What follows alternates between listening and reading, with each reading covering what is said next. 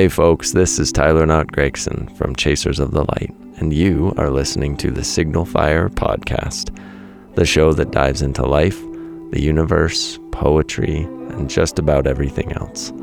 As always, there's a lot more info on tylerknott.com, and we would love to see you there. Now, on with the show.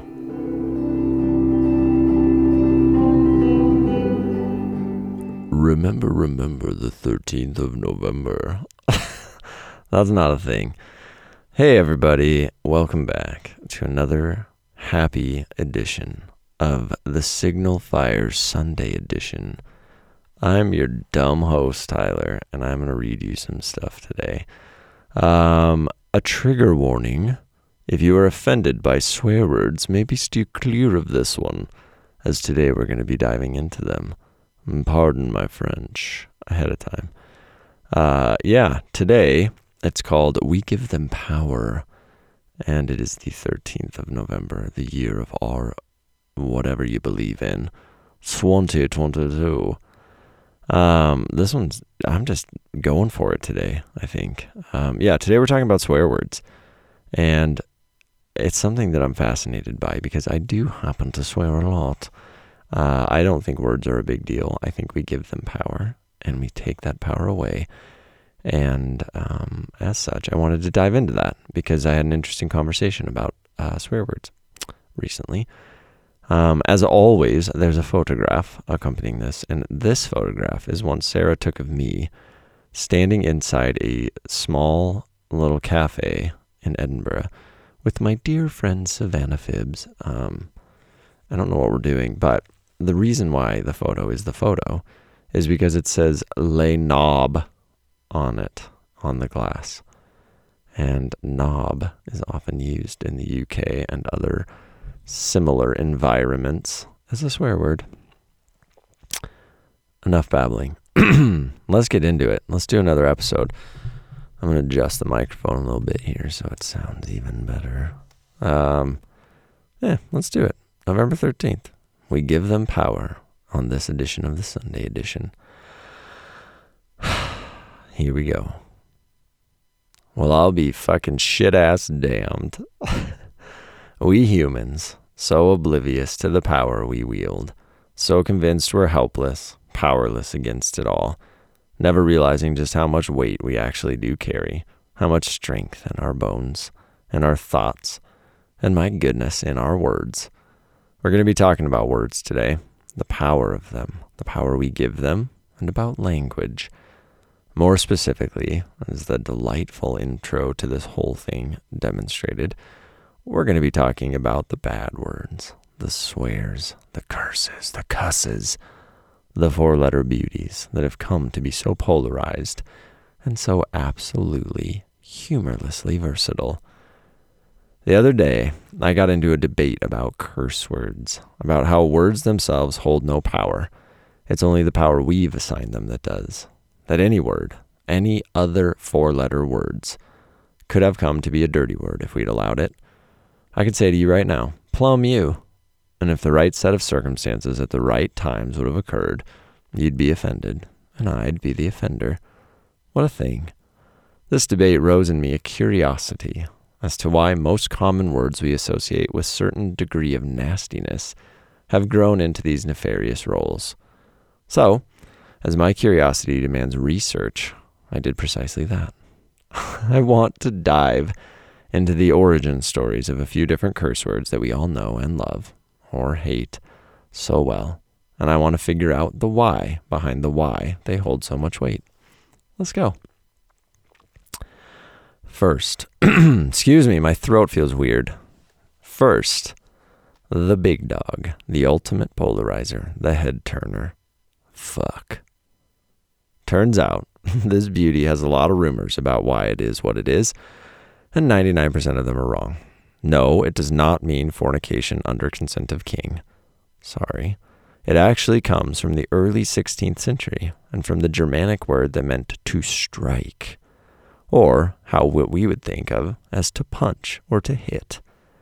How it came to mean sex has some people thinking they know the truth too. As in old Dutch, some said it meant to breed. But who knows? What I do know is, like all colloquialisms, it was more used in speech than in writing. So it is really tricky to nail down when it transitioned into meaning that we currently give it. What does it say of us that our most offensive words most often have to do with body parts or with sexual relations rather than violence? Weird. Next up, the favorite of many, including my own mom. Sorry, Mom. The beloved shit. Where, oh where did this come from? Glad you asked. This beauty comes from the Old English word skite, which means diarrhea. And the Old Germanic and Dutch also had similar phrases. They all meant to poop, and they come from root words that actually mean to separate or to cut off.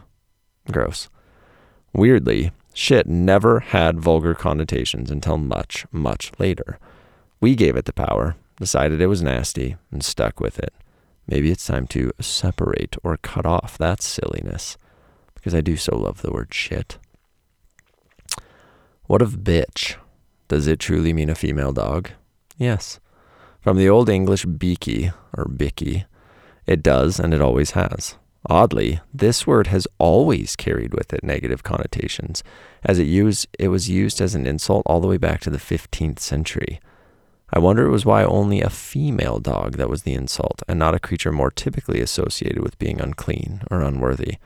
Why not a female rat? Why not a mosquito? Strange, we humans.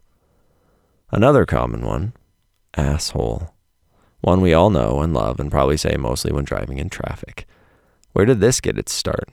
Glad you asked again.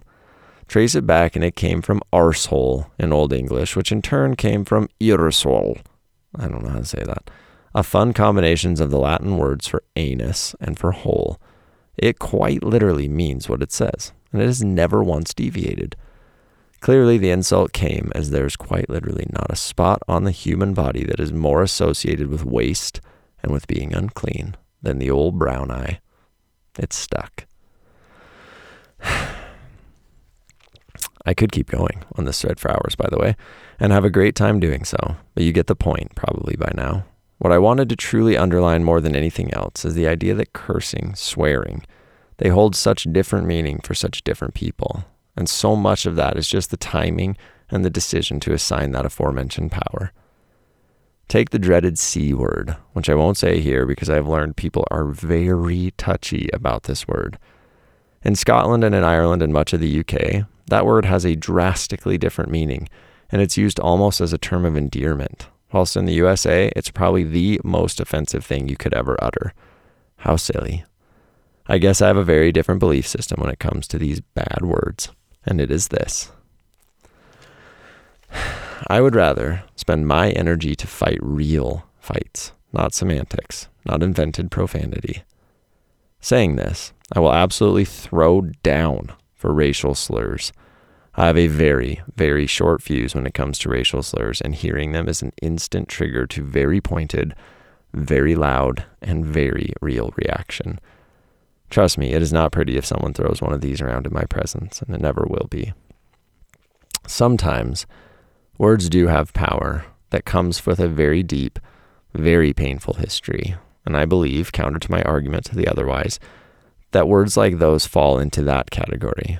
For all the others, for the shits, the dams, the hells, the craps, and yeah, even the fucks, I think we have bigger fish to fry. We should spend our energies doing just that. Many do not agree, and that is okay.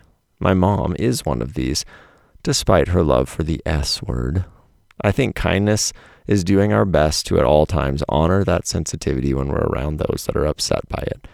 But in truth, I will always be confused and find it a bit odd. Whatever you think, wherever you stand, let me know. And let me know which words you find the most and the least offensive in the arsenal of all things cuss. I'm curious here, and I truly do want to know. The haiku for this delightful post about swear words says, we give them power, the words and how we use them. We decide their worth. So, sound off. Let me know.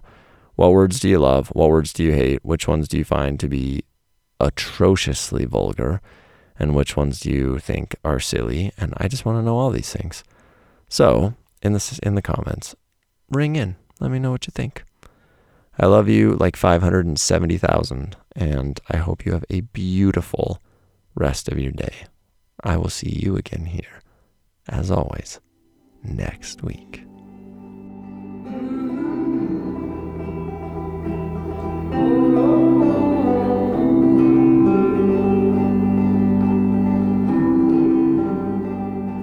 This beautiful Signal Fire intro and outro music was graciously provided by my best buddy, Gregory Alan Isakov. If you're not yet listening, you're missing out.